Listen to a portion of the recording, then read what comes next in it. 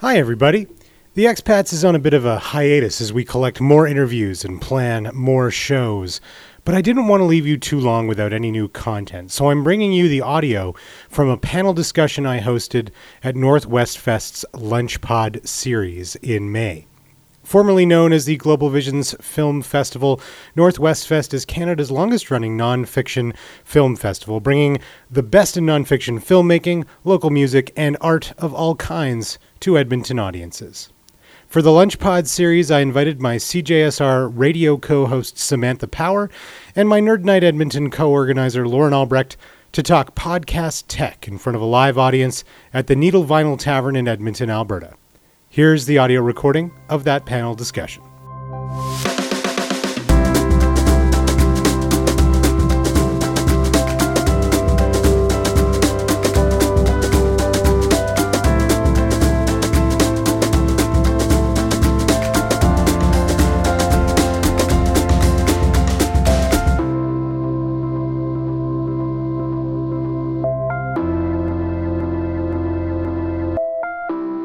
Sweet.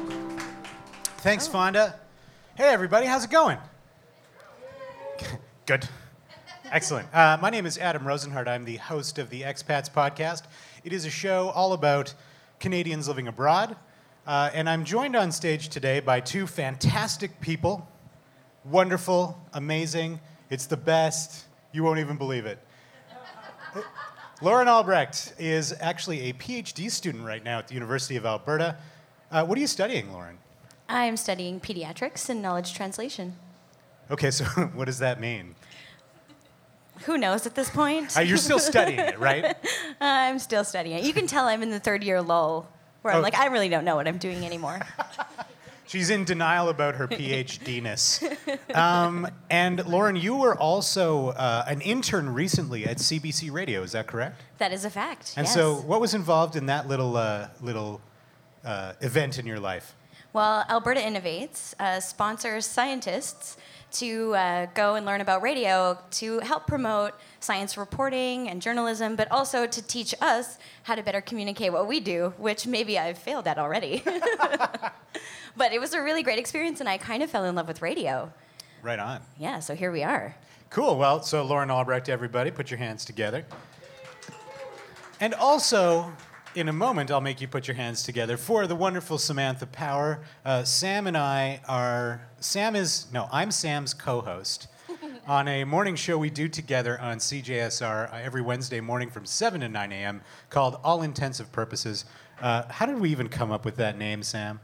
It's a joke. Yeah, I guess. Everyone finds that funny. You know it's wrong, right? All intensive purposes, it's incorrect. The idiom is wrong. Yeah. Now I don't think it translates on radio as well as we would have liked it. Yeah, everyone's to. like, no, you're saying it wrong. So you've been involved in the media for a long time now, and I guess you kind of came back to CJSR. So tell us a little bit about your experience in radio. Well, I started at CJSR a long time ago, over a decade ago, as a news volunteer because I wanted to do some reporting and understand how to do that. And then I became the news director there, and then the news editor at View Weekly, and then I went on to do my master's in journalism at Carleton, and now I'm a freelancer. Sweet. Yeah. Okay. And CJSR again. And back at CJSR because I can't get away from radio. It's fun, right? I love radio. Yeah, so I'm fortunate in that I get to work with these two. Lauren is my my co-organizer for Nerd Night Edmonton, or rather, I am hers, for she does most of the work. As a white male, I just sit there and things happen. Yeah, no, not true. Lauren makes it happen. But we've all variously been involved in podcasting over the last few years. Most recently, Lauren and I are trying to work on a project with CBC that we can't say anything about except that we're working on a project with CBC.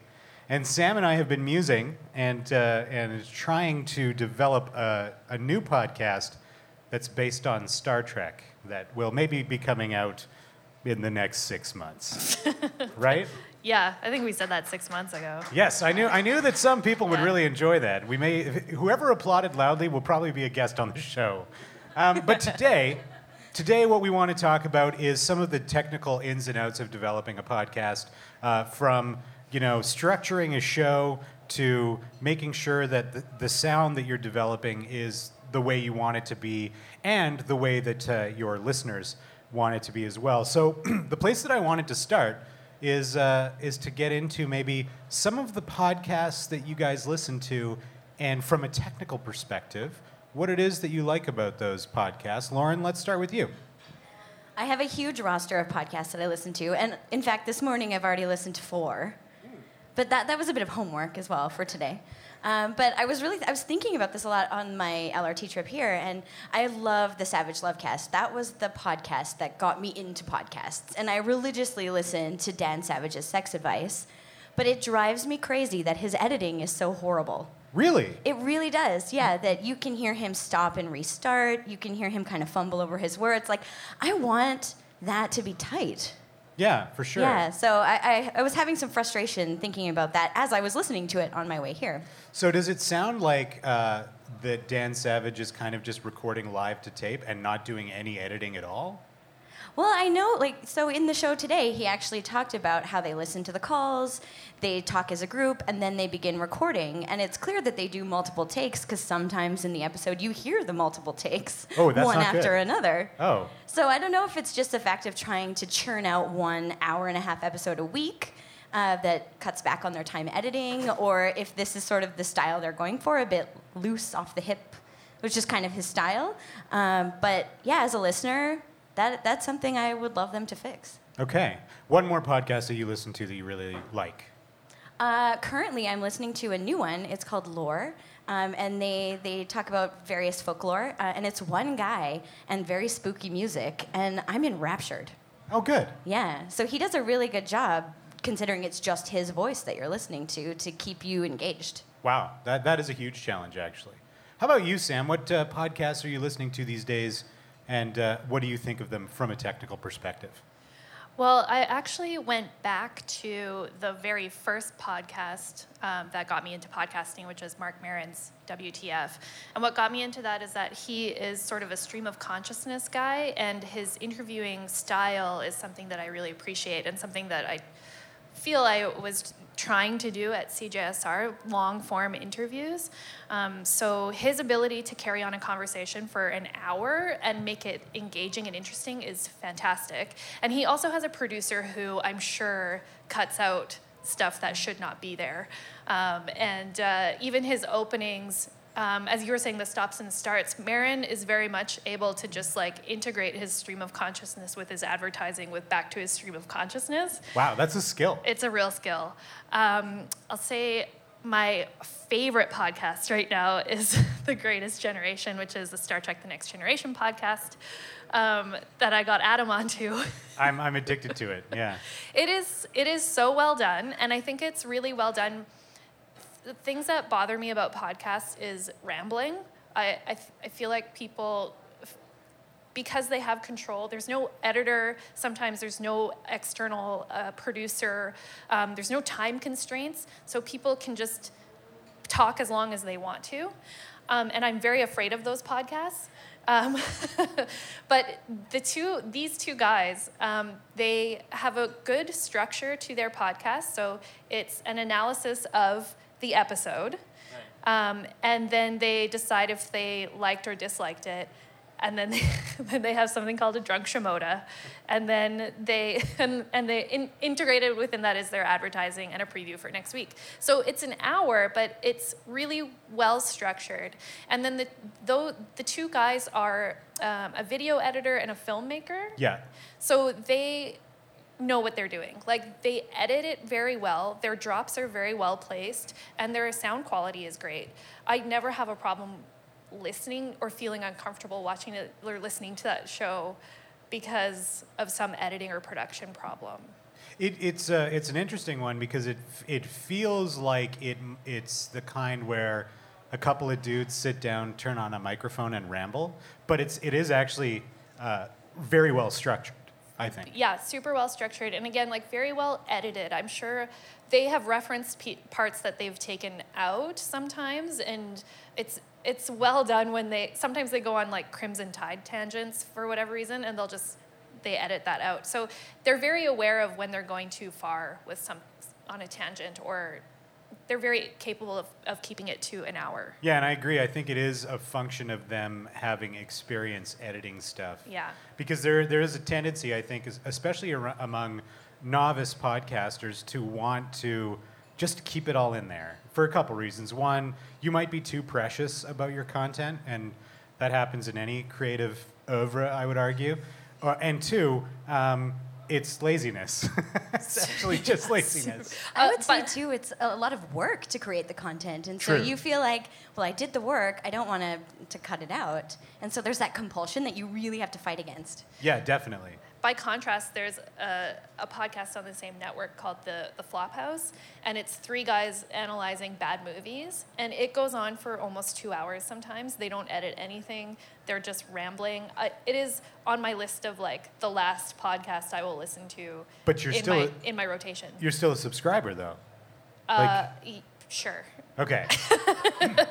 I have a feeling that mark as played is a function you use a lot for that particular one.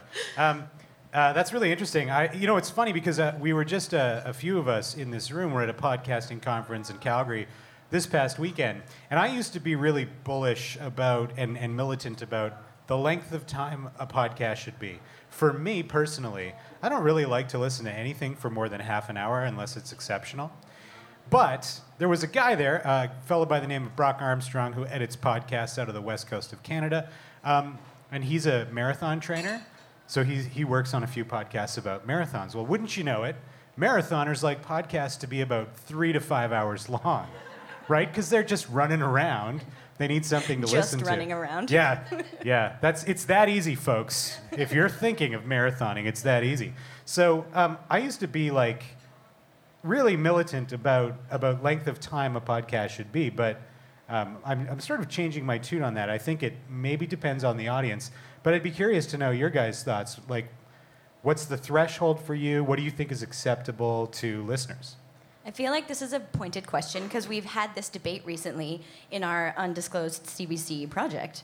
But I think podcast length really depends on a few things. I think it depends on your audience, but also what are you trying to do?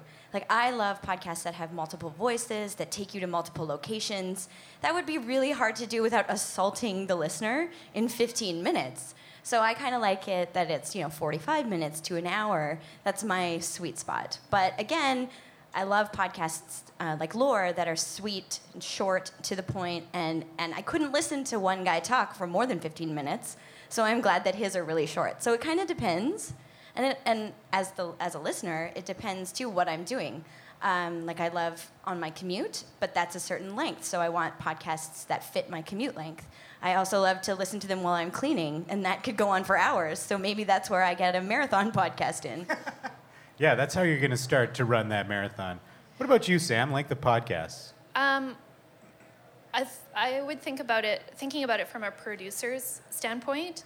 I mean, I started in radio reporting where your reports are like 2 minutes long if you're lucky. So if you can understand your story in 2 minutes and fit it in 2 minutes, I couldn't understand then creating something that would be half an hour long. But I think it depends on structure and mandate. So if you have a structure that works for half an hour, then go for it and plan out how that half an hour works. That would be my biggest thing is if you're thinking about your structure, start at half an hour and see where your story fits and how your intros go and all, like where your structure falls. Well, it's interesting you would say structure because, again, if you're not, if you don't have a deliberate vision for what you're trying to do and you're just turning on a microphone, it's easy to get carried away and not sort of wrangle yourself into creating some kind of structure. So how would you go about creating a structure for a show? Like, what are the things that you guys think about, whether it's radio or podcasting, to make that work? Oh my. I know it's a big question. That's huge. I mean, I think the thing I've learned as a novice producer is that pre-interviews are so important because they help you shape that structure. So if you're going to have a guest on, it's great that you've built that rapport. It's great that you understand what they want to say, and then you can help shape the story that you want to tell. So that has been a really big ingredient, I guess, in learning how to create structure for me. Yeah. What do you think, Sam? Yeah, and what elements you want to include. So how many people do you plan on talking to who have good things to say? And then where do you want to go, and what sound elements do you want to include? That type of thing would play into it. Yeah. I really appreciate, like, I'm of two minds. I really love, like, 99% Invisible. It's a great podcast all about design. And the introduction, like, the structure of it is, this is 99% Invisible, I'm Roman Mars, and then the story starts. Whereas other shows, like if you think about something like Under the Influence on CBC, which is Terry O'Reilly's marketing podcast, there's a big lead-in. He tells sort of a story in 5 parts, and the first part of it doesn't necessarily have a direct link to the main content within the story. So, I mean, you could do it any way you want it, I suppose. Again, it depends on who your audience is. So, when you're thinking about the kind of show you want to develop, how do you guys think about audiences? Like, do you think, I'm going to talk to, Canadians between the ages of 18 and 25 about buying mortgages? Like, how do you go about, how do you even decide on your audience? I know these are really hard questions. Well, this might sound shitty, but I don't really think about my audience. I was going to say that too. Okay. Even, like, when I think about the more...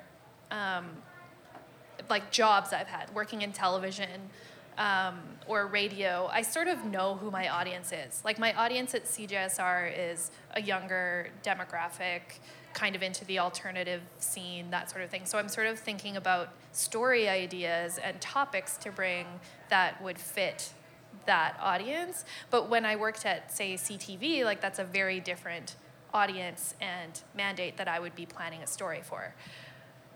When I'm doing my own projects, it's like I look at what is missing from the realm of politics and conversation. Okay. Yeah. How about you, Lauren? I guess, yeah, similarly, I use myself as the audience, I guess, and if I feel intrigued and interested in the question or the story.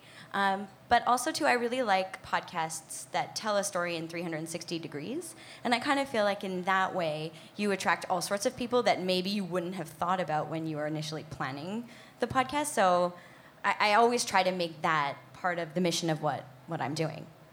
Yeah, I mean, it is a tough question, and I think, like, you can make a bunch of assumptions starting out who your audience might be.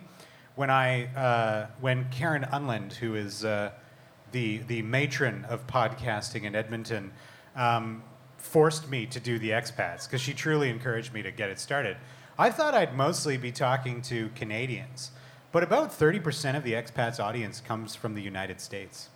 Now, those may be Canadians living in the United States listening to the show, but I know that a lot of my guests have brought have gotten their friends into listening to the show. So I had really no idea who I was talking to or what the hell I was doing when I started it.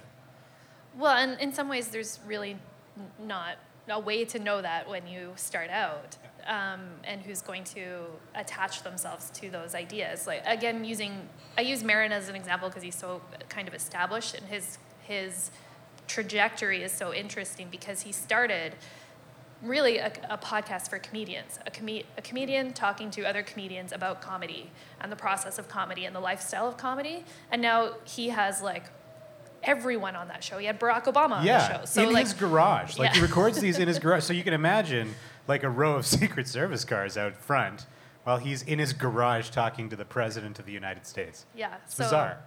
There's no way he could have known that starting out. But what he did know is that he had a voice and a perspective and saw something that wasn't in the media realm he felt needed to be said. So I feel like that's really the only thing you can know. Like, we're all creative, intelligent people, and we have a perspective, and that's what we bring to creating something.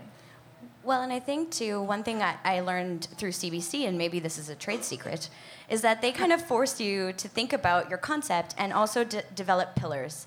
And so if you're always taking your content and going back to making sure you're achieving those pillars, then I feel like you're shaping something that people understand and they'll be attracted to. And if you're consistent, then your audience will consistently come to that. Yeah, I mean, consistency is pretty important, I think, for maintaining an audience. And I'm really bad at this. You know, with my show, I sometimes take breaks and don't tell anyone about it. But I assume, because my listeners are subscribed, that they'll come back. When you guys notice that a podcast hasn't published in a while or consistently, how do you react to that in any way at all? I feel bummed. You feel bummed. It messes with my rotation. It really annoys me. Because it's become part of your routine, right? Yes. So it's important to, as creators, to maintain that. Well, I mean, part of the reason I stopped listening to Marin is he switched networks or distributors or something, and I just lost him for a while, and I forgot. You had to resubscribe? Yeah, you had to sign on to a whole new system. What? Yeah, I can't remember what it was. I was a subscriber, and then he switched subscriber systems. A and new I feed. lost it. Yeah. It was a new feed. So I don't I'll lose podcasts for a while, but I will go back to them. I won't abandon them. Yeah. Yeah, I'm not a fair weather podcasting fan. But yeah, no, I really fell in love with this podcast, Heavyweight. It's a Gimlet show, and they stopped, I guess, their season in November, and I haven't heard from them since. And yeah, I'm annoyed. I want them back. I liked it. Yeah, I'm the same. I'll go through my list of subscriptions every now and then, and I'll see some cover art that I'm like, hey. I don't know if anyone ever listened to the show Limetown. They did. It's a fictional podcast about this experimental community developed by the military or something like that, and it's a journalist going back and trying to piece together what the hell happened there. They did one season, and it was really good. And the last episode was this big reveal, and they're like, "We'll be back." Well, it's a year later, and where's Limetown? So. But I think that is something to think about when you're thinking about creating your podcast, is what is sustainable for you on a production basis. Because the Greatest Generation podcast, they put out 2 podcasts a week. Yeah. It's ridiculous. And it's a well-edited, produced podcast. I can't imagine how much time they put into that. And these dudes have jobs, they have too. Jobs. Real jobs. So when you're thinking about, how much editing am I going to put into this podcast? How much work is it going to be to track down my interviews? And what kind of production value am I putting into it? That all has to go into your timeline in terms of when you want to put out your podcast. I think all that being said, too, there is a really soft spot in my heart for those podcasts that you can just crush out all the episodes in a weekend, and you've kind of had this mad, torrid love affair with them, and then they're done. Like S-Town or even Serial. Yeah. And I really enjoy that too. So I kind of want the regulars, and I want them to be regular, but I want these surprising, awesome, really short series podcasts too. Yeah, inside of, I think, 1 month, S-Town achieved 40 million downloads, which is astonishing. I think that actually might be a record breaker.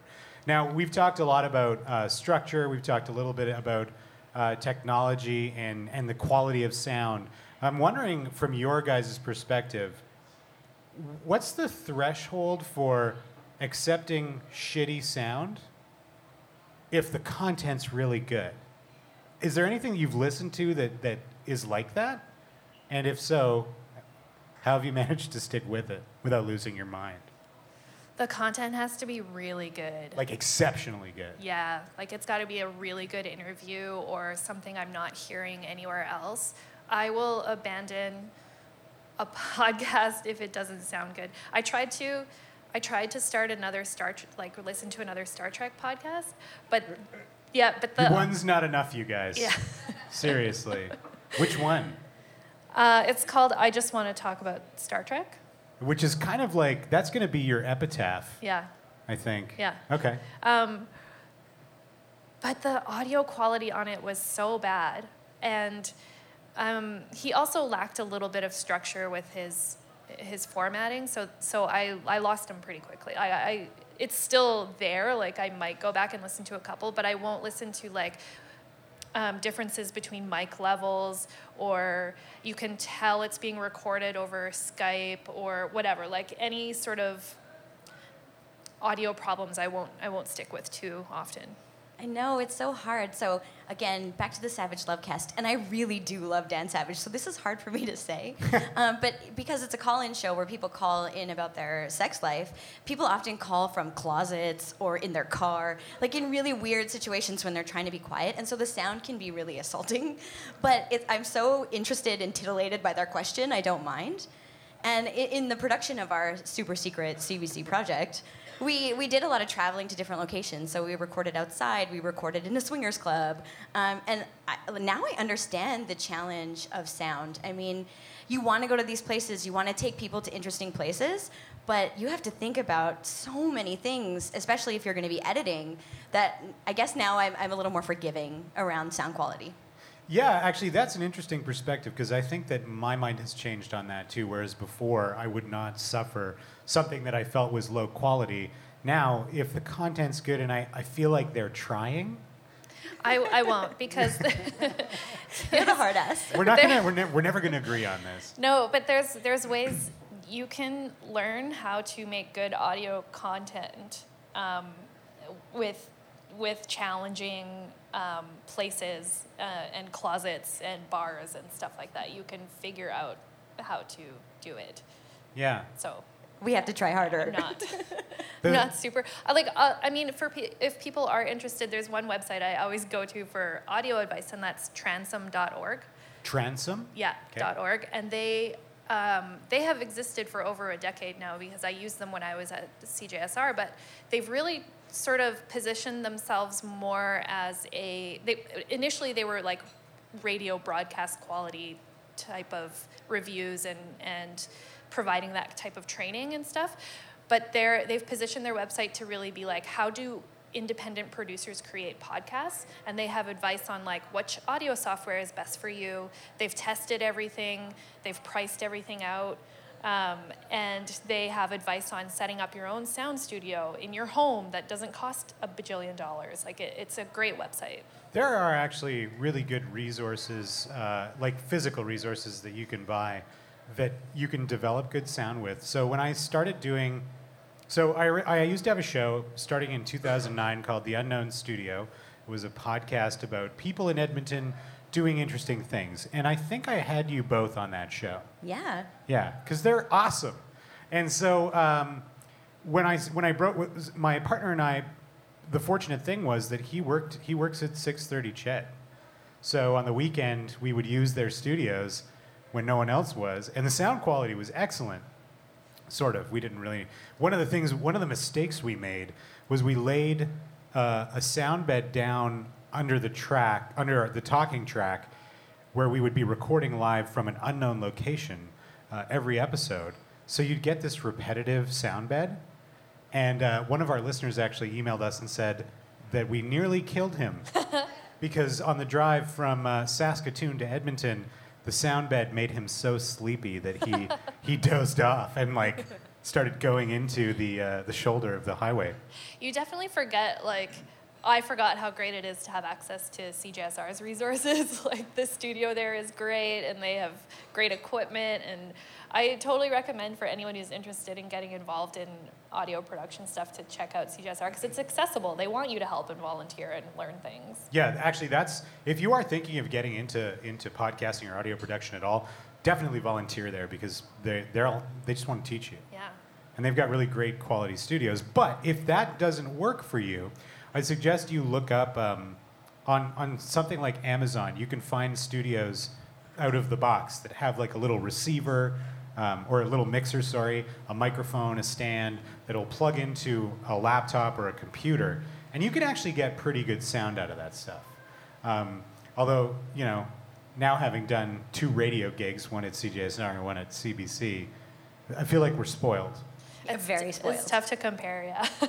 Yeah, so you probably never will get studio quality. But in Edmonton, there are other places you can go. I know that some people in this room have used the Makerspace at the EPL, which correct me if I'm wrong, Karen, is it gone now that they've kind of started to There's one studio at Enterprise Square that's still accessible. So You do have to book those, I believe. But the other good news is that I'm talking to the fellas at OilersNation.com about creating a podcast studio somewhere downtown. We're still trying to find a spot and all the tech, but it would be like rentable for a nominal fee. So, outstanding sound quality can be yours for the low, low price of whatever I decide. Seamless advertising promo right there. I mean, I've been talking to these guys for like a year about it, so it's kind of like our Star Trek podcast. It's happening. It's going to happen. It's going to be amazing. Sorry, go ahead. Well, Sam. I was just, I listened to another podcast called Call Your Girlfriend, which is, and they, I think 3 weeks ago, did a like inside look at their podcast and how it developed and essentially became an independent business, but also talked about some of the production because they have a producer and they also then started to get someone who created music for them and paid this woman to make their own music and interstitials throughout the show. So it's interesting to listen to a podcast as it develops. Maybe you don't have all those pieces in place right away, but to think about how you want to evolve into that type of production. That's cool. Now, Lauren, when you pitched the concept that we're not talking about to CBC, how did you go from idea to sort of planning it out technically and from a content perspective? I'm curious about that. Yeah, so I had this idea, and I had been working at CBC, so I kind of knew the right people to talk to. But it took, I guess, a lot of thinking, a bit of beer, and a few meetings to really sell them on the idea. And then from there, they did require quite a bit of, I guess, background work. Like, what would the episodes look like? What are your pillars? Who's your audience? Who are the hosts? Why are they hosts? Like, they really wanted you to think through, I guess, all the angles. But it moved pretty quickly from that kind of exploratory work to actually creating pilots. And that's due in large part to, I guess, that CBC wanting to move into the podcasting realm and having a senior producer who was passionate and excited about the project, because she's the one that made that all happen.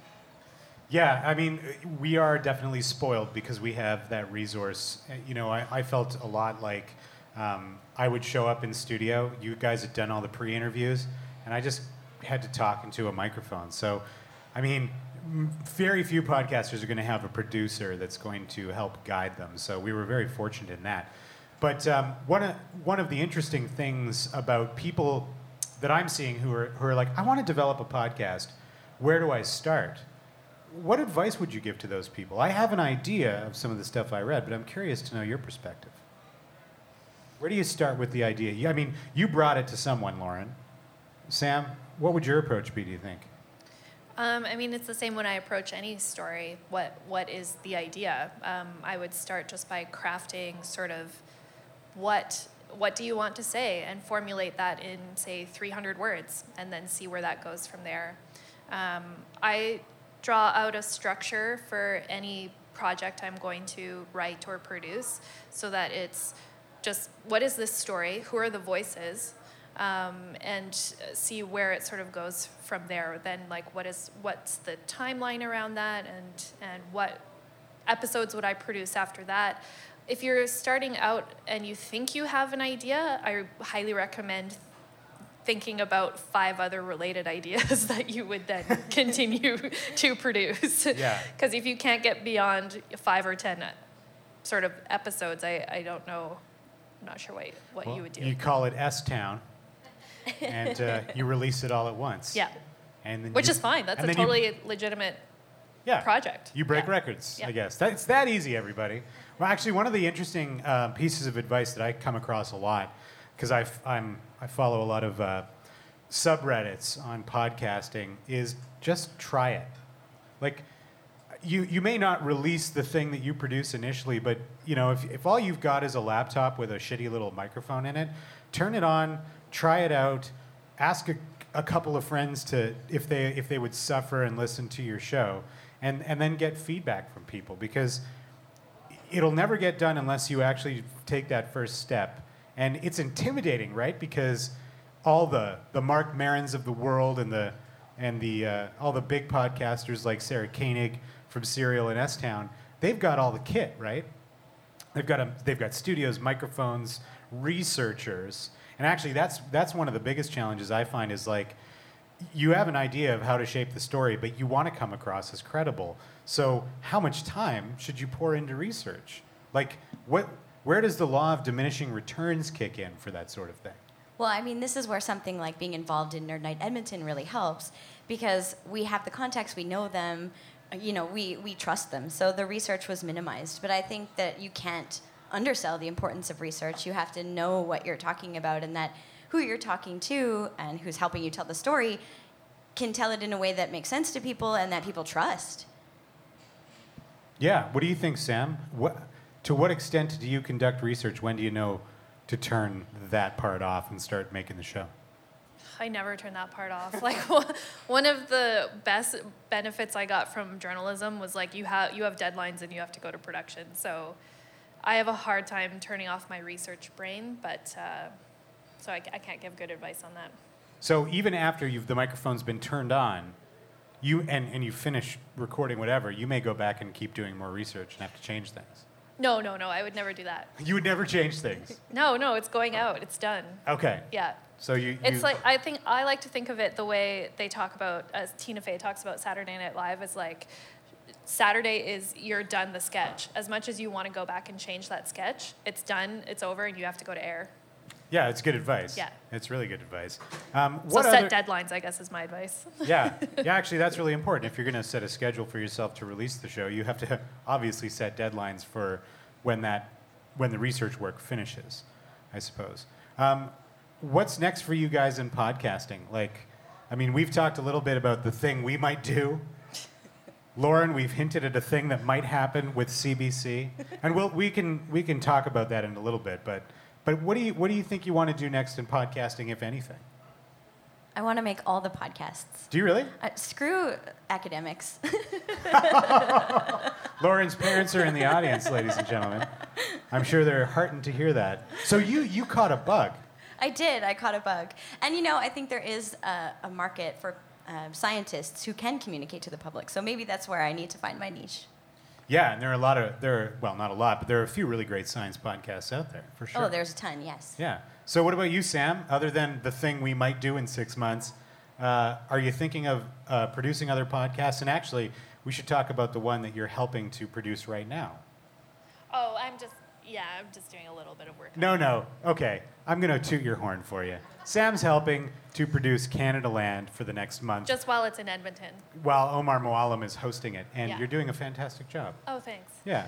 I actually would like to do more of that, is to help. I can't see myself creating my own podcast because I think I would get too perfectionist about it, but I would love to help produce other people's podcasts. So I would love to use my radio skills and the investment I made in that experience to help other people create good podcasts. Yeah, for sure. And you've got not only the radio experience, but television experience as well. So Oh, yeah. lots to draw from. Yeah. So we'll give you guys a little bit of a sneak peek into what Lauren and I have been working on, because I think, what the hell, let's do it. Sure, why not? So what have we been doing, Lauren? So we've worked on a pilot podcast, tentatively titled, if CBC will let us keep it, Everything is Fucked. And I think it's the perfect podcast for 2017 because everything really does feel fucked. Yeah. And we're going to explore what those things are and maybe why we are or aren't fucked. Yeah, major challenges facing humanity. And Sam, do you know enough about the concept that I've yelled at you about a little bit to No, talk you about should it? talk about Okay, so Sam and I are very fond of Star Trek. In fact, if you listen to our show on CJSR every Wednesday morning at 7 a.m., you'll know that is invariably all we wind up talking about. And I've had this idea for a while because I'm a big fan of NPR's Wait, Wait, Don't Tell Me, which is a news quiz podcast. And I love the format. And what I really want to do is develop a show called Battle of the Trexes, where we invite a few guests on, and basically we just nerd out about Star Trek trivia. And maybe at the end of the show, we'll decide which series is the best.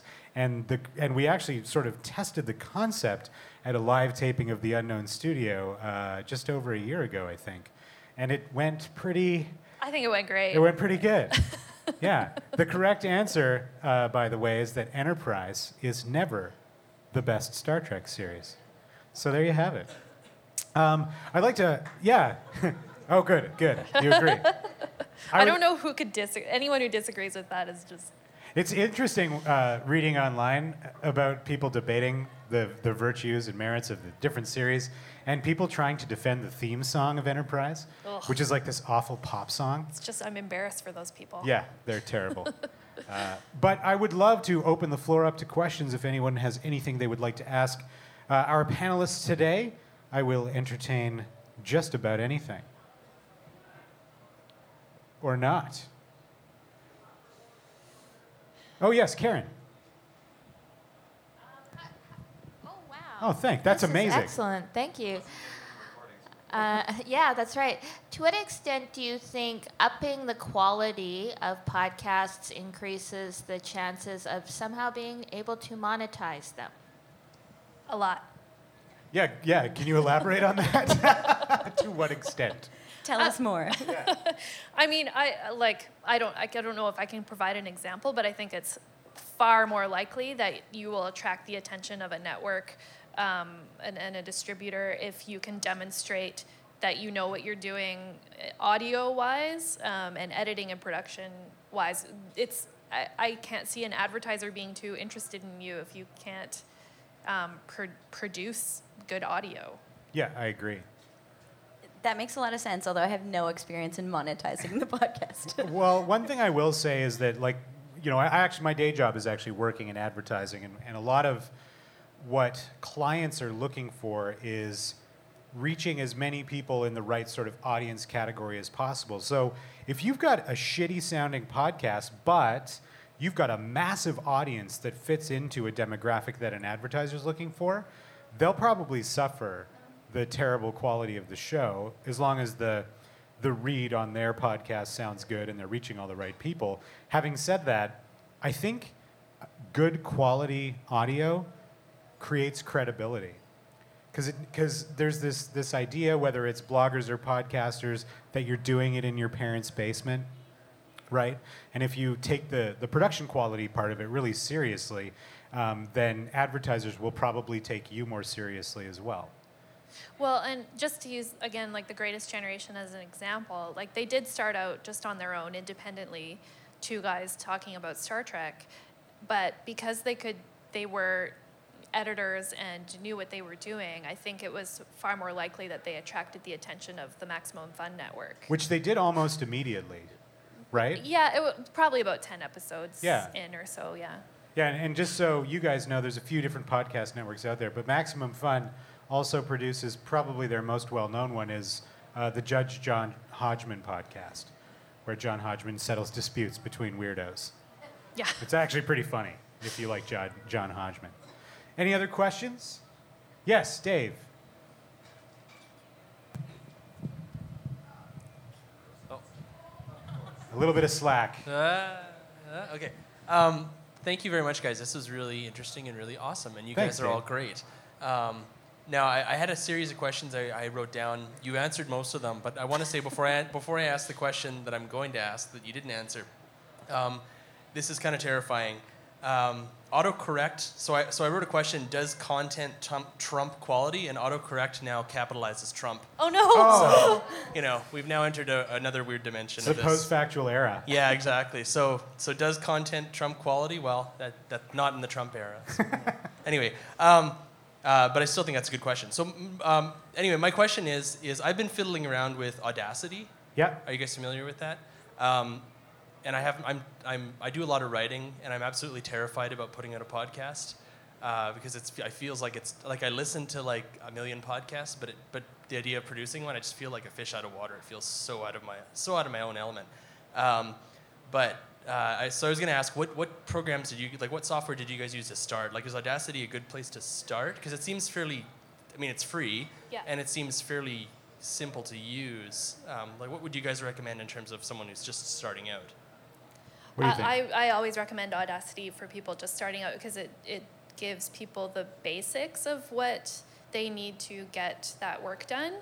But but it does have its limitations and it's a bit clunky. And once you get used to just the idea of editing sound, I think it's advisable to move on to a different one. Do you have a specific recommendation about what you might move on to? I don't, because I think it depends on what you want out of it. And there are so many programs now that are becoming affordable that you can kind of choose what you want, what works best for you. I was trained on Audition, and I like that one, I think, the best for myself, but it's on the higher pay end. Yeah, it's an Adobe product. So if you're a subscriber to Adobe's Creative Cloud, it's like part of that package. Lauren, do you have much experience with the software side of things? Only Dalit, which is the system CBC uses. Apparently it's Israeli. That's about all I know. The Israeli-built audio system that the CBC uses. I don't know, it's perfect. It would be even better if it was like Soviet-era Russian, because that would really speak to the conservative narrative in this country, I think. If as the sound guy, I could actually... Reaper is a huge recommendation, very affordable, only $60. For the full license, and it's open source. It runs really smoothly, and it does what every other software does without costing hundreds of dollars. So I actually got the same recommendation from one of our techs at CBC. My challenge with Reaper is I can't figure out how to use it. It's not as easy to use as Would Audacity. be a challenge. You know? It's not as easy to use as Audacity, but if you move to any other recording software, there's always a huge learning curve. Yeah. But it's the same learning curve as the same software you could buy for $500-600. So Yeah, absolutely. so Cool. if you're willing to hump over that learning curve, Reaper is really affordable and works amazing. Sweet, great advice. Yeah, Audacity is a good start though. Like it'll give you the basics and just have fun with it. Just edit stuff and play with all the features and figure out what you like and what doesn't work and all that kind of stuff. Yeah, and by the way, Dave, I do have an idea for a show that you're going to do. I already have the title picked out. I know how long it's going to be. It's a politics podcast about Alberta. Dave Cornway is the writer of daveberta.ca, by the way, political follower, great commentary on politics in Alberta. Because it's about connecting Edmonton and Calgary, we've got, the tale of two cities in Alberta. I wanted it to be a 15-minute weekly politics podcast called The Plus 15, because that's what they call Pedways in Calgary for some fucking reason. Yeah, that's my idea. Let's make it happen, man. Fire up that Audacity shit and we'll get going. But again, that website, transom.org, has a review for all of them, so... And just to give you some encouragement, less than a year ago, I knew nothing about any of this, and I was editing our pilot episodes and stuff. So you can do it. It's fun, and it's exciting, and I really hope you do. Yeah. I use Audacity to record all my interviews with expats living abroad, and then because I'm only familiar with video editing software, I use Adobe Premiere and get rid of all the video tracks and just drag audio around because I'm an idiot. Yeah, it's really stupid. So I actually need you to teach me about Reaper, and I need you to teach me about Audition. So that's what we'll do. I think we've got time for one more question, if there is one. No? All right, well, you've been a wonderful crowd. I want to say thank you to Lauren Albrecht and Samantha Power for joining me. Give them a huge round of applause. Thank you. And a huge thank you to Fonda and the folks at Northwest Fest. This LunchPod series is a fantastic idea, and I hope that it comes back next year because it was super fun. Thanks, everybody. Enjoy the rest of your day. That concludes this episode of The Expats. Huge thanks to Fonda Mithrish, Guy Lavallee, the Needle Vinyl Tavern, Castria Communications and Media Solutions, and our delightful audience for joining us for the LunchPod series. And thanks especially to my guests, Lauren Albrecht and Samantha Power. I've been your host, Adam Rosenhart.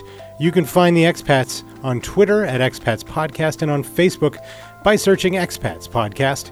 If you haven't already, make sure you subscribe to The Expats on the iTunes Music Store, TuneIn Radio, Stitcher Radio, and Google Play. And make sure you leave us a review. Thank you so much for listening, and we will catch up in a couple of weeks.